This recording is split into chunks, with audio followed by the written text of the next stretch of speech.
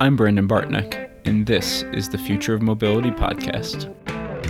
We're at an exciting time in the mobility sector, with new technology causing us to continually question the way we move both goods and people. My job is to talk to the people leading this revolution and to highlight the challenges and opportunities we face as we develop and implement safe, sustainable, and equitable mobility solutions. This podcast is brought to you by FEV. Check us out on LinkedIn or learn more at fev.com. Today's guest is Sandra Witzel. Sandra is Chief Marketing Officer at SkedGo. So the primary topic here is mobility as a service, or MaaS. And we talk about what that is. So at super high level, I think of it as like a technology agnostic offering of transportation. And I won't go much deeper than that because Sandra shares her thoughts and definition, and we really get into detail here. So we talk about the current state of mobility as a service, also what is likely to be coming on the horizon and what that could mean. We also spend a good amount of time talking about sustainability and how SkedGo's offering can actually help people optimize for what they're trying to get out of a given route that they're taking.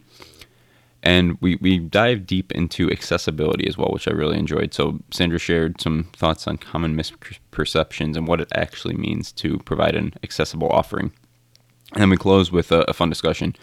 So Sandra talking about kind of an aha moment or a big breakthrough she had that really helped her help propel her professional efforts. And so she's on the marketing side, and she talked about kind of how she changed her thoughts about something that made a big impact, which I really enjoyed. So a really fun discussion. I think first time diving deep into this mobility as a service topic. So please enjoy my conversation with Sandra Witzel. Today I'm joined by Sandra Witzel. Sandra, thanks for coming on.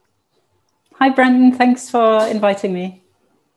Yeah, so mobility as a service, I think, is a fun topic, and I'm looking forward to exploring what you're doing at SkedGo. Could you please start by kind of introducing yourself and sharing a bit about your background? Sure. So I'm the CMO at SkedGo. We're a mobility as a service platform enabler. So we're a B2B and B2G, so business to business and business to government company.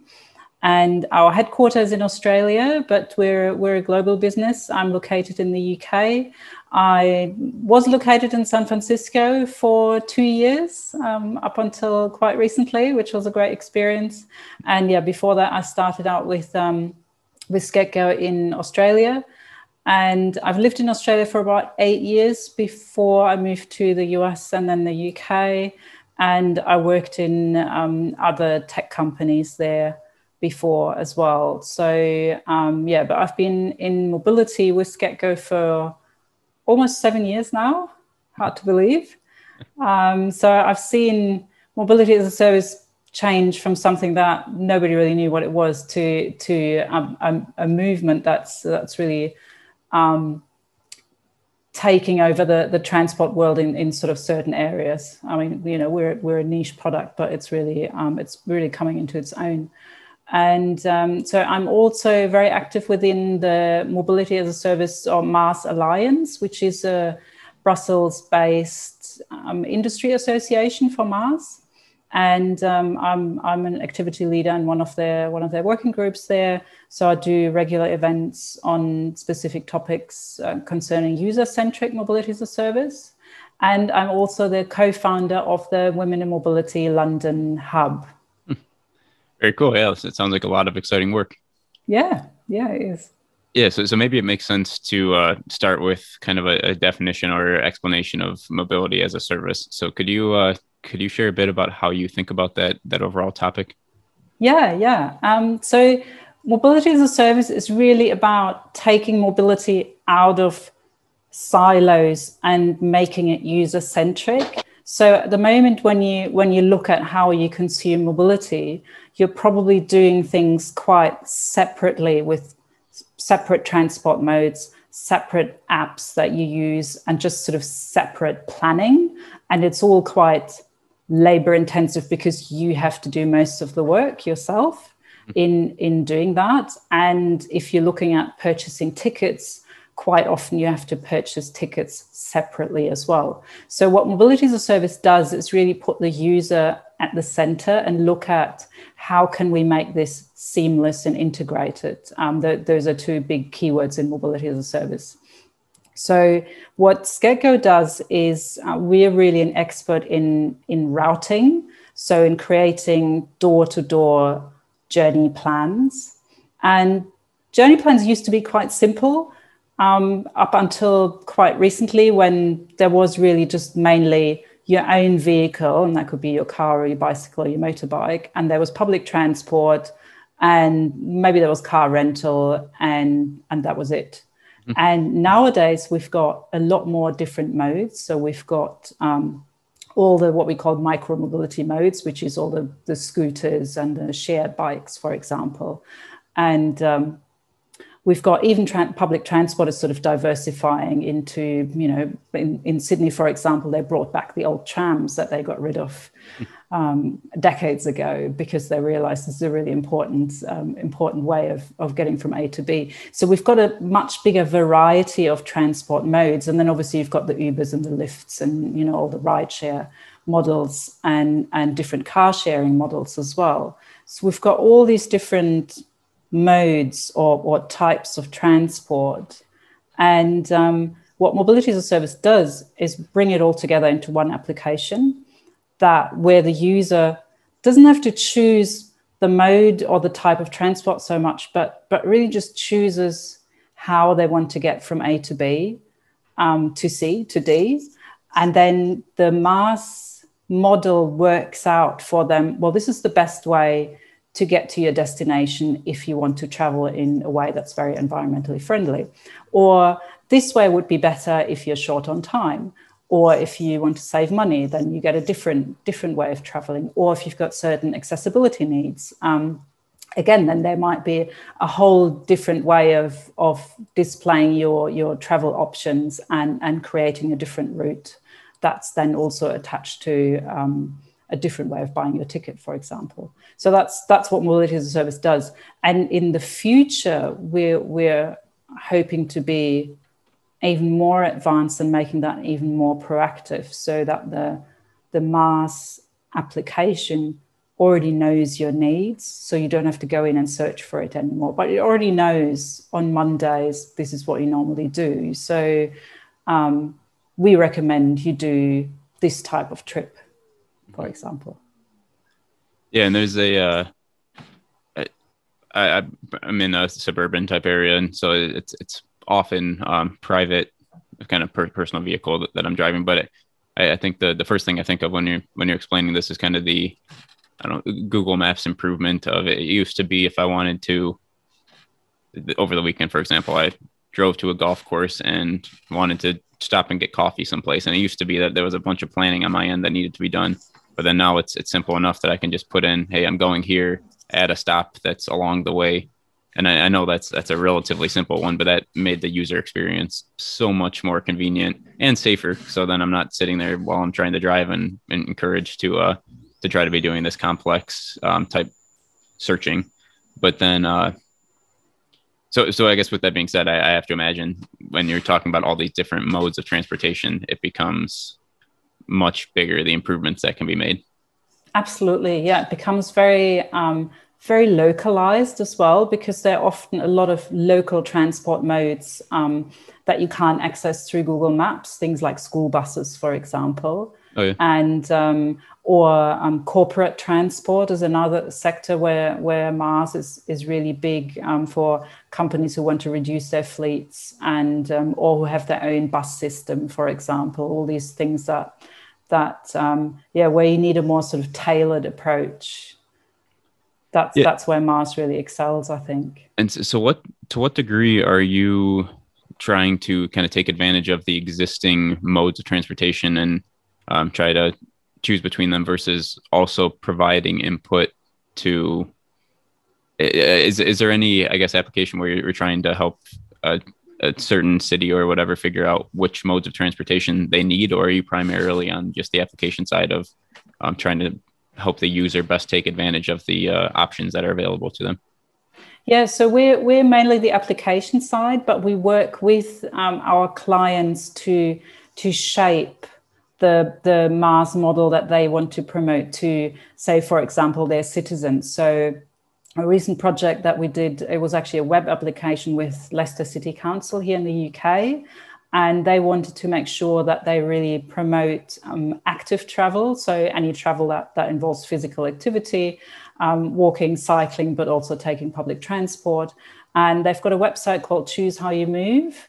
And we created a web application for that website that if you put in your location and your destination, it really promotes specific types of travel. So it would promote active travel over using your car and highlight different ways of traveling. Gotcha. It was also, so I think you mentioned kind of your overview, that there's, I don't know, it seems like some filters or ways to for the user to determine what they want to optimize for when they're choosing the route. And you mentioned sustainability as one of these levers that they can pull. Can you speak a bit to, okay, when whatever the algorithm in the background is making some type of a judgment about the sustainability of different options, what's going into that decision? Yeah, so we've got specific data feeds that calculate the CO2 emissions of trips for cars or public transport routes, for example, or bicycle or walking. So we've got specific standardized data sets that we use, and our products then calculate the CO2 emissions for a specific trip and display them. And you can, as an end user, you can choose how important sustainability is for you. So in our applications, that is quite often a sort of sliding scale. And then depending on that, where you put your choice there, we customize that trip. So we might prefer a bicycle trip and a train trip over a car ride or a car share, for example. Mm-hmm. Yeah, it's interesting, and it's a I don't know. It also seems interesting in that every city and every application seems to be so different, and it's not as simple as saying, "Hey, just taking a bike around is more convenient than driving," because it's different. Literally, it's different from block to block within cities, and it seems like there's a lot of variables there. It's very different from city to city, and also, so I've mentioned data. So the data is different from every city to city because quite often the public transit authorities provide different types of data that might not be standardized, that might be their own format that they've had for decades. So bringing that all together is really quite a sort of customized thing. And then also they have different priorities. We're doing a project at the moment for Nebraska with a company called Phoenix that has a really strong focus on paratransit, so on transit for people with accessibility needs. And that, again, is a whole different system that you then integrate into your mobility as a service project.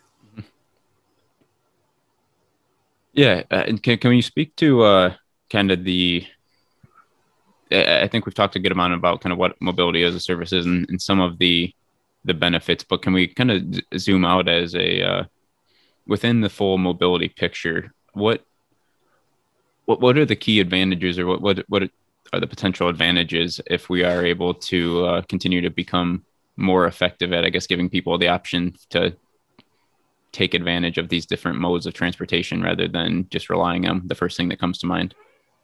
Yeah, that's a really interesting question. And I mean, SketGo's been around for over 10 years now, and we started as a little sort of B2C, as a sort of consumer-facing application. And then after a few years, we realized, hang on, this is not where the money is. The money is when people approach us and say, we want your product, we want to integrate it into our own. But even back then, so maybe 5-6 years ago, mobility as a service was not really, it just wasn't that well known as a solution to certain transport problems. But really in the past few years, it's picked up dramatically. And a lot of that push comes from, well, from the fact that there are more modes now. So people need to juggle a lot more in terms of managing their own mobility behavior. It's become a lot more complex because there are more options. But also governments and cities, for example, really see mobility as a service as a way to reduce carbon emissions, as just one tool in their toolbox to reduce carbon emissions. And so the EU, for example, last year came out with a strategy paper on seamless mobility, where mobility as a service really features very strongly. So we see a really strong push from the top down.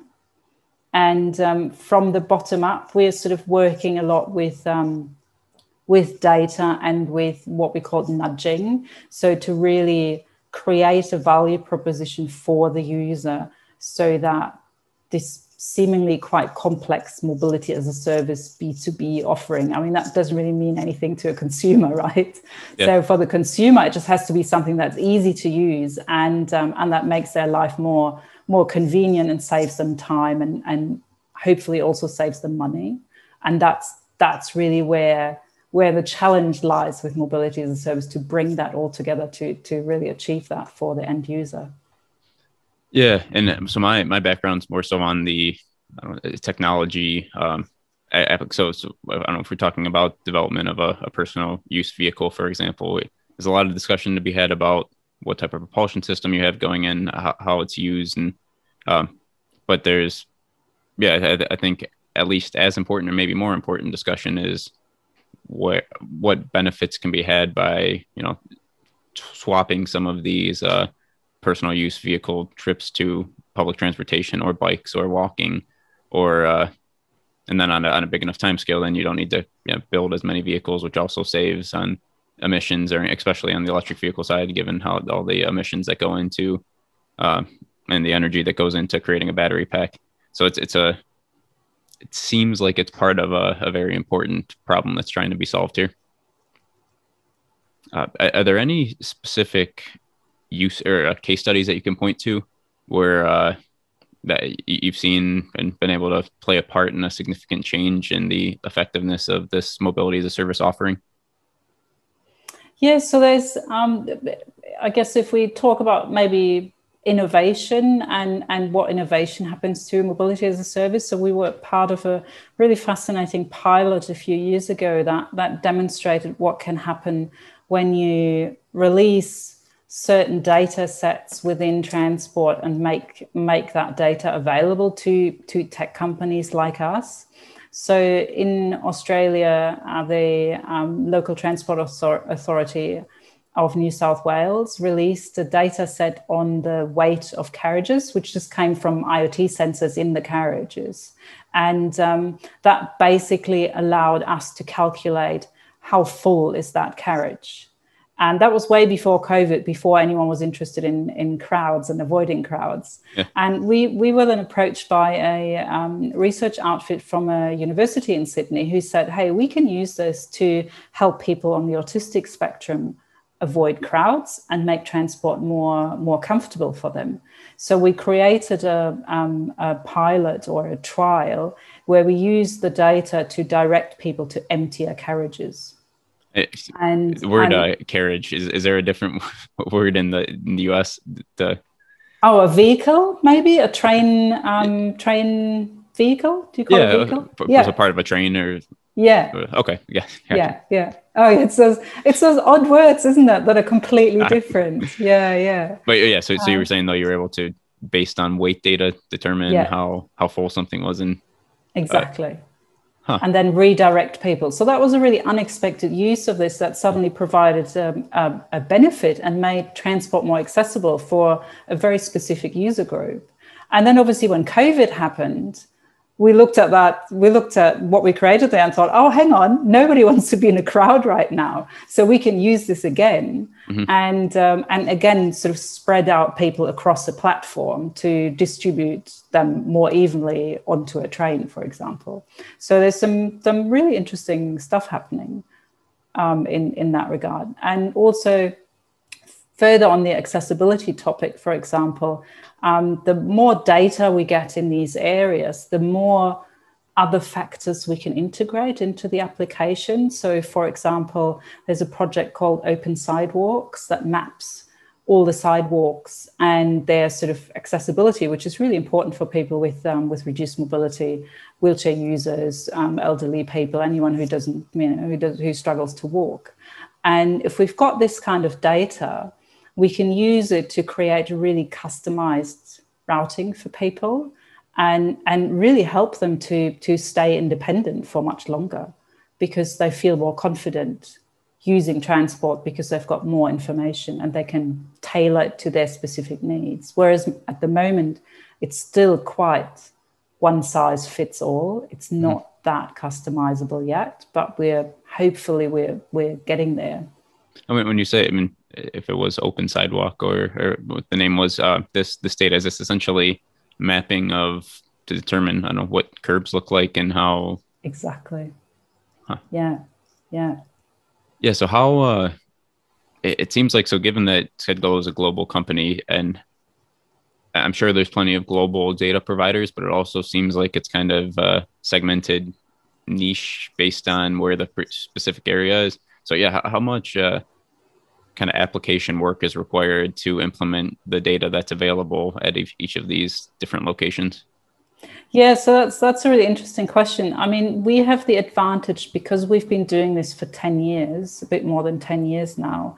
We already integrate over 3,500 transport service providers globally. So very likely if a city approaches us and says, we want a MaaS application, can we do that with your routing algorithm? We already have their main transport services integrated and we just need to add some of the newer ones or the more local ones like school buses or a new scooter service. So that's where we're quite fast. But then it also depends on whether this data is standardized. So there's certain standards like GTFS that would make it a lot easier if everyone would adhere to those standards. Then it would be a lot quicker to create integrations, and also the output would be a lot easier for people to consume. But yeah, we're not quite there yet, unfortunately. Yeah, and I think this is going back to kind of MaaS 101, but just one example to make sure I have an understanding and the listeners as well. But so this basically, if I understand this right, what we're talking about is, so I don't know, in Detroit, downtown, I want to go from a certain place to another place, or rather than if I don't know if there is one that exists, but basically what this would be is some local, whether it's the city of Detroit or some other local entity, would have a MaaS application, which essentially I just put in the beginning, the end. I play with some filters and it gives me kind of an optimal route based on what I'm looking for. And that's replacing me pulling out my map application, pulling out Uber, Lime, Bird, like all these different phones and trying to figure out, okay, where are there scooters? Where do I want to, what are the easiest ways to get across, or like the queue line or whatever. Is that roughly speaking kind of the value offering here? Yeah, exactly. That's the value offering that we have at the moment. And that sort of really describes really well what's happening with MaaS right now, what's possible right now. There are certain companies who also then on top of that offer a subscription model, like a company called WIM. They're based in Finland, and they've created a MaaS model where they work with cities to create subscriptions, which are probably similar if you compare it to your mobile phone data plans. So you can choose a certain plan that would suit your needs, and within that plan you have certain allocations of transport that you can use per month. So if you're a commuter, you would choose a different plan compared to if you're a stay-at-home dad, for example, and you don't have to go into work every day. So that's another model that's being worked on that I think is very interesting. And we also offer the option to include your own vehicles into that into that whole system. So for example, we could tell you, hey, Brandon, today take your bicycle to the train station and then you park it at the train station. That costs you $2 and then you take the train. And then on the other side, you can take a shared bike to your end destination. So that works as well. So we're getting a lot more sophisticated, but in the future, hopefully you don't even have to look anymore, but we can already tell you, today the weather's not that great and we know you're going out for drinks later, so here's what we think is the best transport option for you for this day. Or we know someone is, for example, a female who's traveling at night, and we think, well, maybe we have to make sure that this person uses a safe route. So we would suggest a different journey. So it's going to get, with things like machine learning, it's going to get a lot more proactive and become more like an assistant, really, that sort of helps you rather than something that you need to sort of search and look up. Yeah. What, I don't know, maybe this is a combination of a few other questions I asked differently, but so I think of my own experience, and I've shared before on the podcast, like just being on vacation for a little while in Amsterdam. It was very easy that my primary mode of transportation I switched to was bike to train, and it was very convenient to get around. It worked perfectly. But now, and I've had somewhat similar experiences in other cities, and I can imagine if I lived downtown in Detroit, maybe that would be interesting. But now that I'm 20 minutes outside of the city center, I have a hard time imagining my own personal kind of path beyond the personal use vehicle.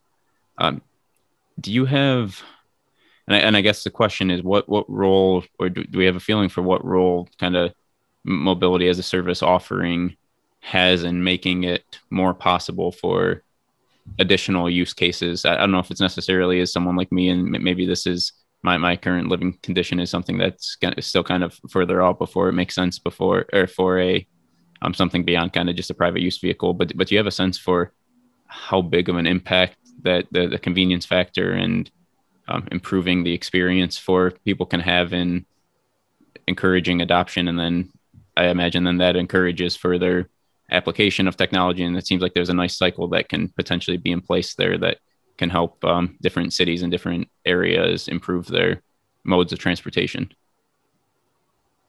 Yeah, that's you're addressing a really, really interesting challenge there that mobility as a service has. And I think it's a similar challenge that public transportation has as well, is how to deliver effective transport to less densely populated areas like suburbs and more rural areas. That's certainly a challenge, because quite often there you can't just hop on a scooter and get anywhere because the distances are too large and there are just no operators. So what we see in these areas is that there's a more on-demand type transport model emerging that quite often has been existing for a while, but in a very sort of low-tech way. Like where my mother lives, for example, in Germany, or where she used to live, was a really rural area. And there was this, what they called the phone bus, that you could just phone up and say, hey, on tomorrow, which day are you going into town? And then you could book your seat on the little minibus and it will come and pick you up and charge you €5 for it. So these kind of on-demand transport models, I think they're coming back quite a lot in a more sophisticated way, so that you keep part of that convenience and that flexibility. Are they ever going to replace your car? I'm not sure. It really depends. There was a really interesting trial that we participated in Sydney, a Mars trial, and they found that, and that was subscription based. So they offered transport or mobility subscriptions to the participants. And what they found is that people were more likely to give up their second car if they had good alternatives. And, that's already a win. If people don't have two cars anymore, but just one, that would already be great. And also they needed a little financial incentive to make that switch. So that was a really interesting learning to see, well, if we can at least get people to not buy a second car or sell their second car or don't upgrade it and just, get rid of it, That's already good progress. And if we can replace that with more customized on-demand transport modes, then that there's an option that could work in less densely populated areas, for example. Yeah, I think that's applicable as well. So I'm now, last October, I got rid of my wife and I got rid of our second car because I've been working out of my basement. But now over the last few weeks, kind of once a week or so, I've been going into the office, which is enough to make it kind of annoying. It's that not having a second car. So we're going through this decision making process right now. And if we can convince ourselves that, yeah, there's other options on those once a week, that whether it's just me taking an Uber or something like that, then that could be enough to encourage us to just stick with the one car and then find other options when necessary. Yeah, exactly. Yeah. Anything else? So I know we're talking kind of like future looking now, and kind of the theoretical opportunities. Anything else kind of you see, whether it's short term or medium term, where mobility as a service is going?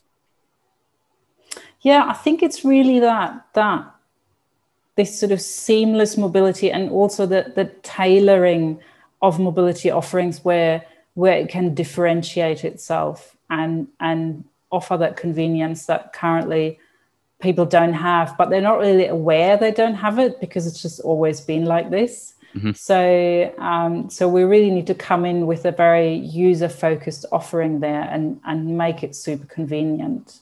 And I think that's one of the key factors for the uptake of mobility as a service offerings as well. If it's not more convenient, people are not going. Some people might still use it because they really have a strong focus on the environment or on cost. But I think the biggest factor is really the convenience. And also we have to work really strongly with the transport service providers, because obviously we're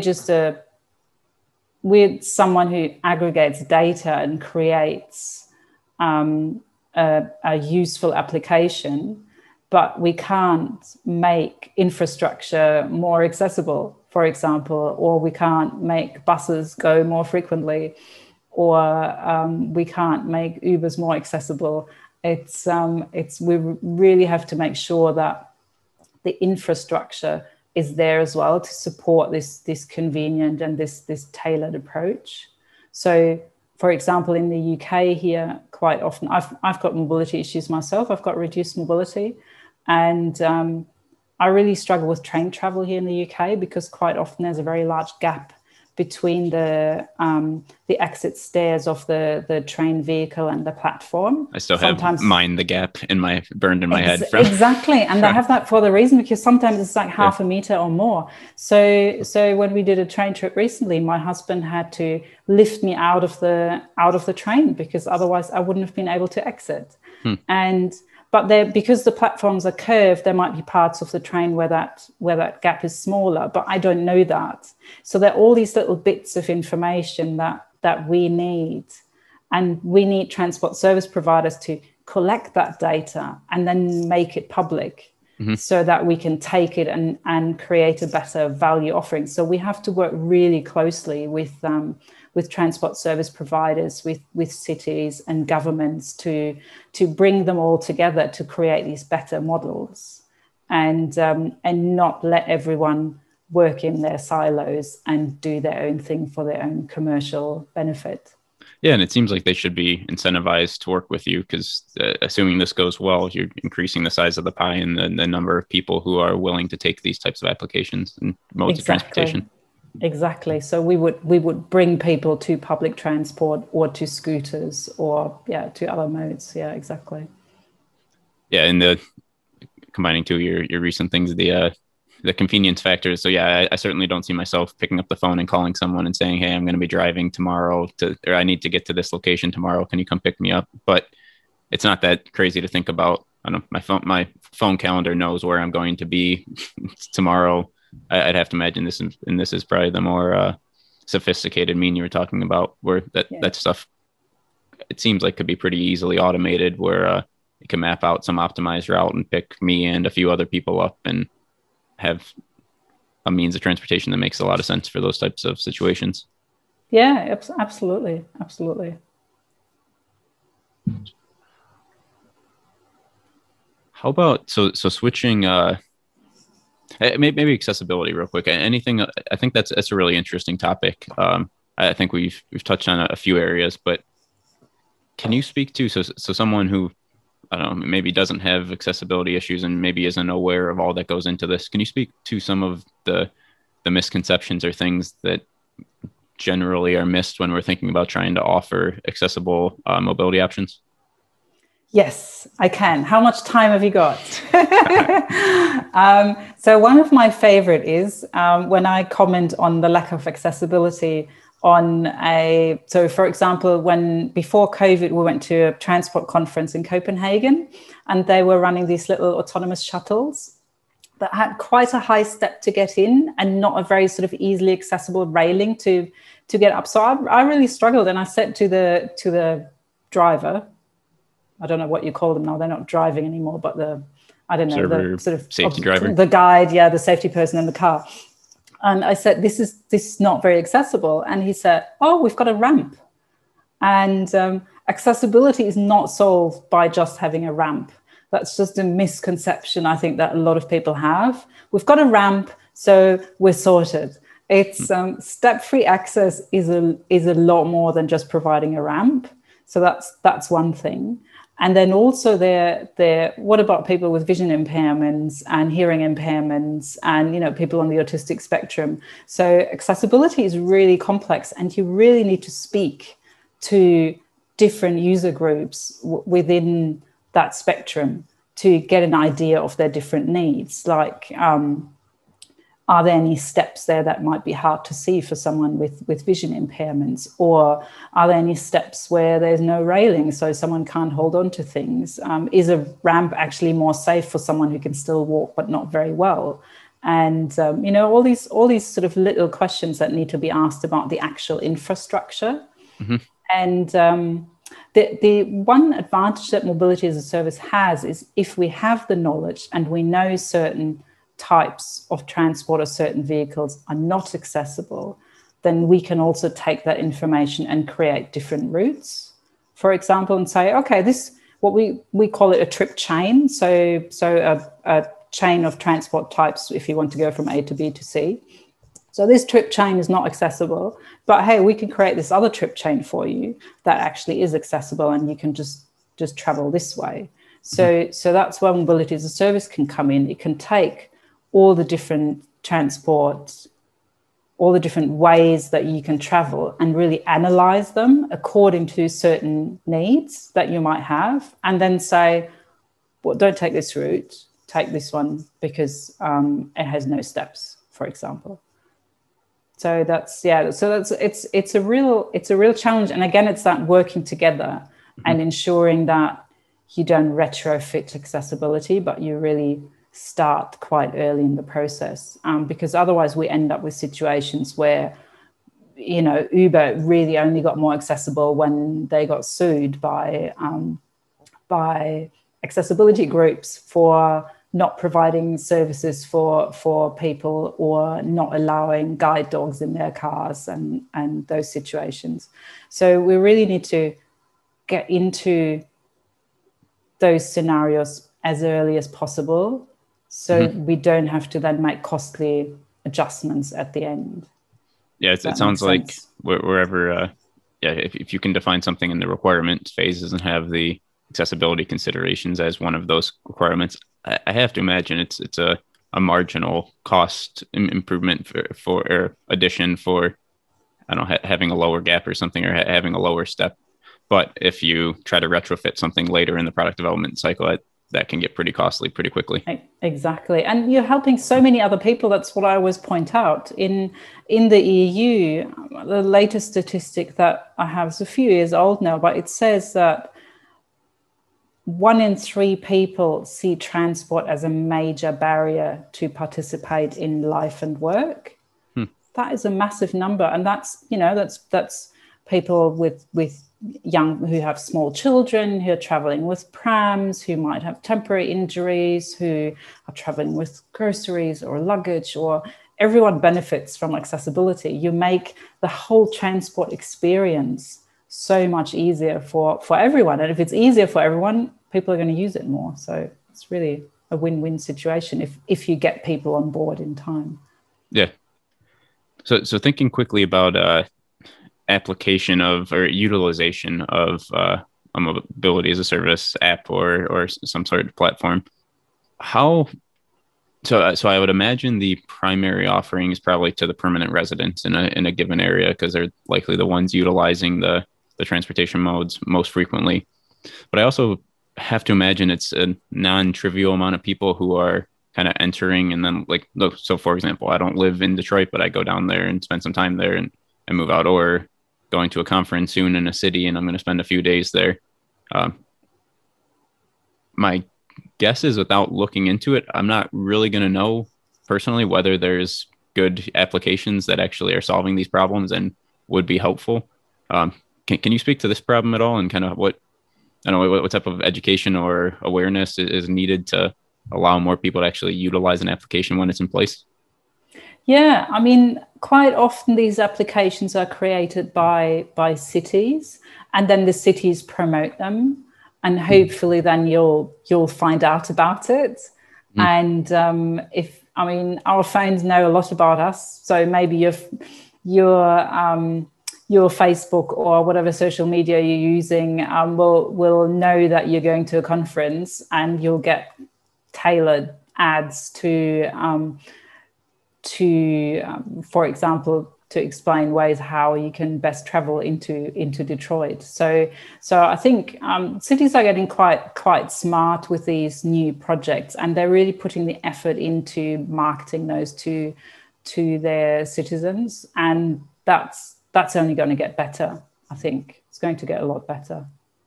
Yeah, that makes sense. Or I could imagine, I don't know, in an airport, it's probably prime real estate when you're banners kind of on the wall, hey, download our app, or that type of stuff. Yeah. How about, so changing topics a little bit. So switching to kind of more personal questions. So I ask most of my guests these questions. So are there any specific book or books, or if you want to expand it beyond kind of long form written, I don't know if you could think of movies, music, etc., but anything that you've read or listened to that has had a particular impact on you over your life, either personally or professionally, that you'd want to talk about? Yes, definitely. I'm just getting the author of this book, because I always forget her name. So there's a book called Invisible Women by Caroline Criado Perez.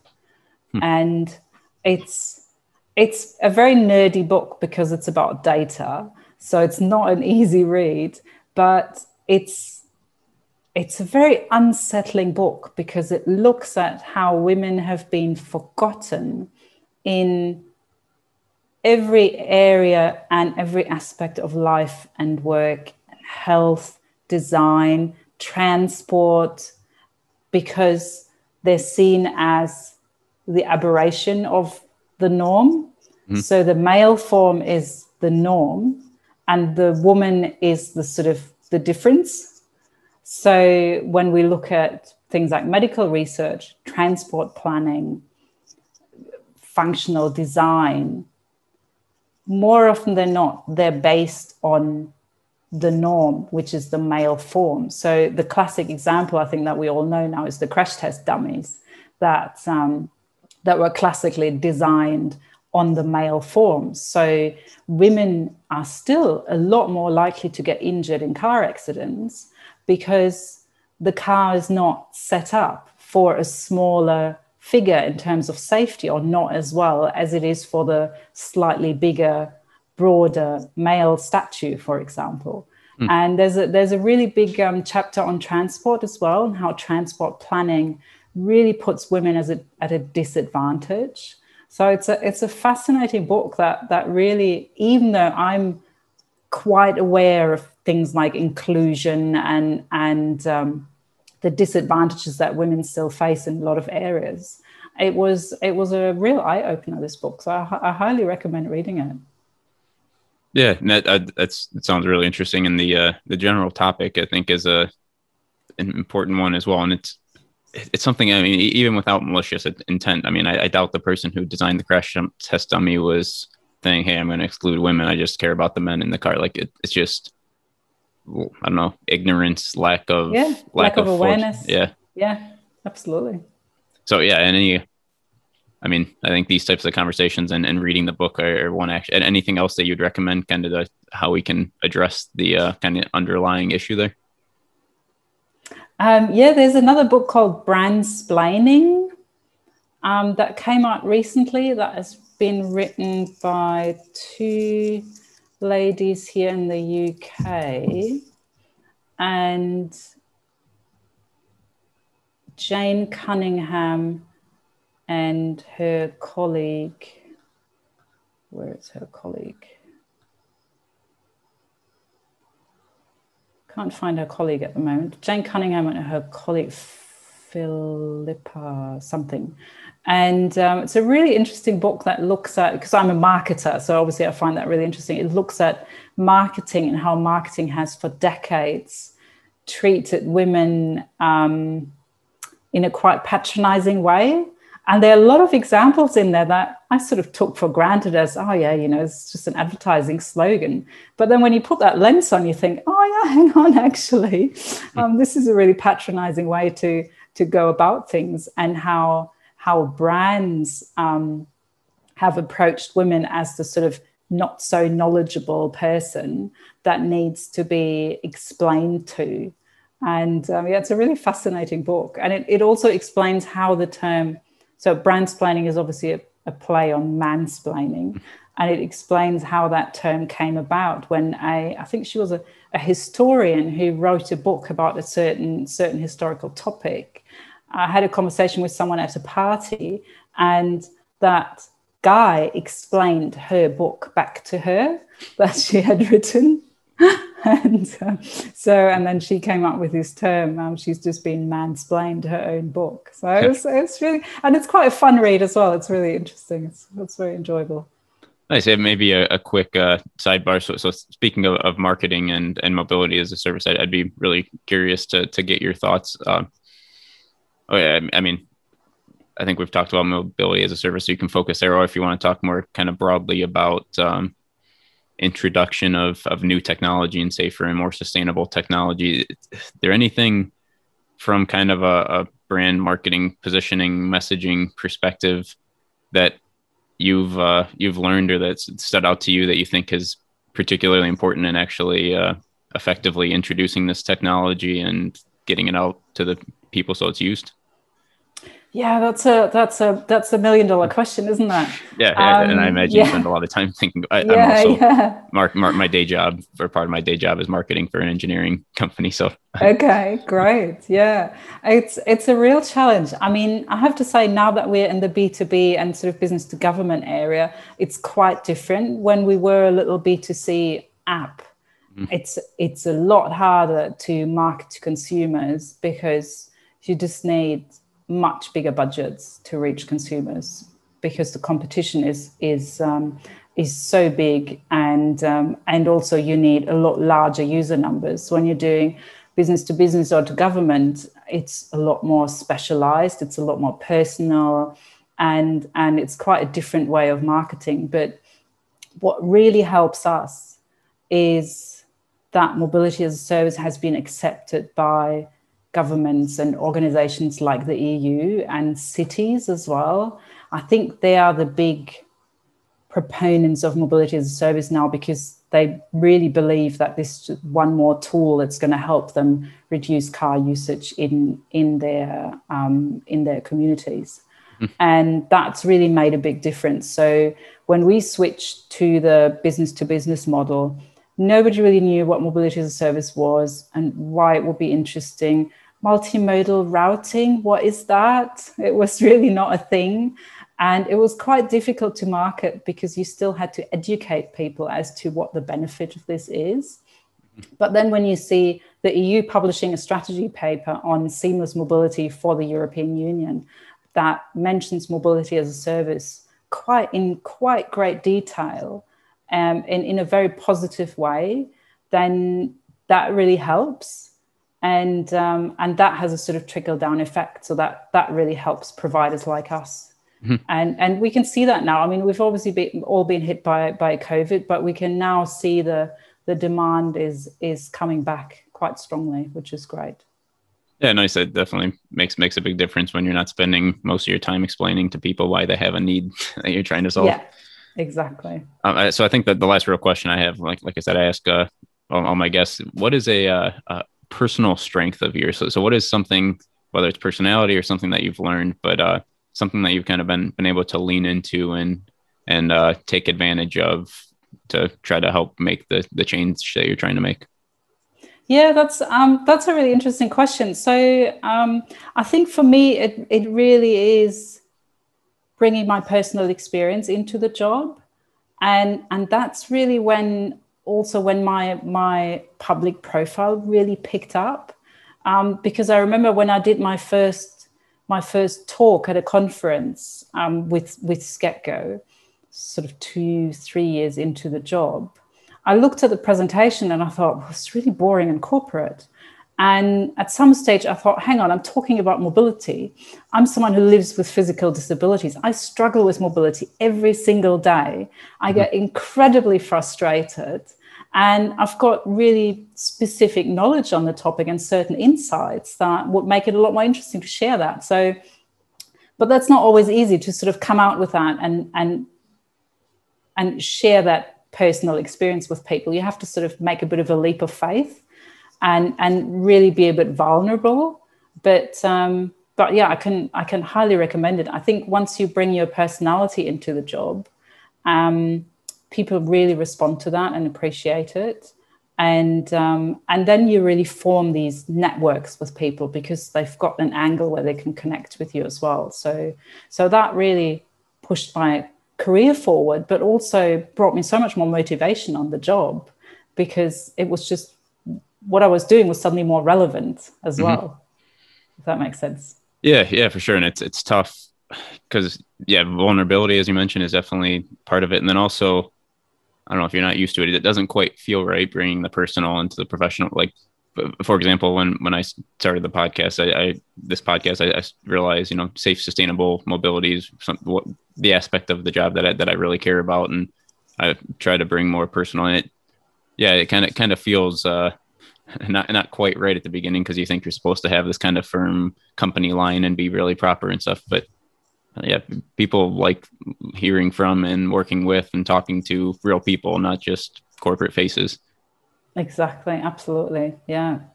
Yeah. So thanks for sharing that. I think, it's very important. So Sandra, I really, really appreciate the time talking. I think this has been really educational, a lot of fun to learn about mobility as a service and what you're working on. I guess kind of open floor if you have any last closing thoughts and, I don't know, anything we missed or anything you want to get across that make sure our listeners don't miss. No, I think we've been pretty thorough. We talked about all relevant aspects, I think. Yeah, so sounds good. I guess. How about I'll make sure to link. But is the SketGo website the best place for people to learn more about what you're working on? Yeah, absolutely. Okay, sounds good. Yeah. Well, Sandra, great to meet you here. And like I said, really enjoyed the time talking. Yes, same. Very much. Thanks very much, Brenton. I really enjoyed that too. Thank you. Thanks. The Future Mobility Podcast is brought to you by FEV. For more than 40 years, FEV has been a global leader in the development of mobility solutions for the transportation industry. With a team of experts passionate about innovation through the design, development, integration, and validation of turnkey vehicle and propulsion system technologies, FEV is your partner for the development of future mobility solutions. I'm your host, Brandon Bartnick. If you want to learn more or get in contact, share feedback or questions, the best place to find me is on LinkedIn at Brandon Bartnick. Thanks for listening.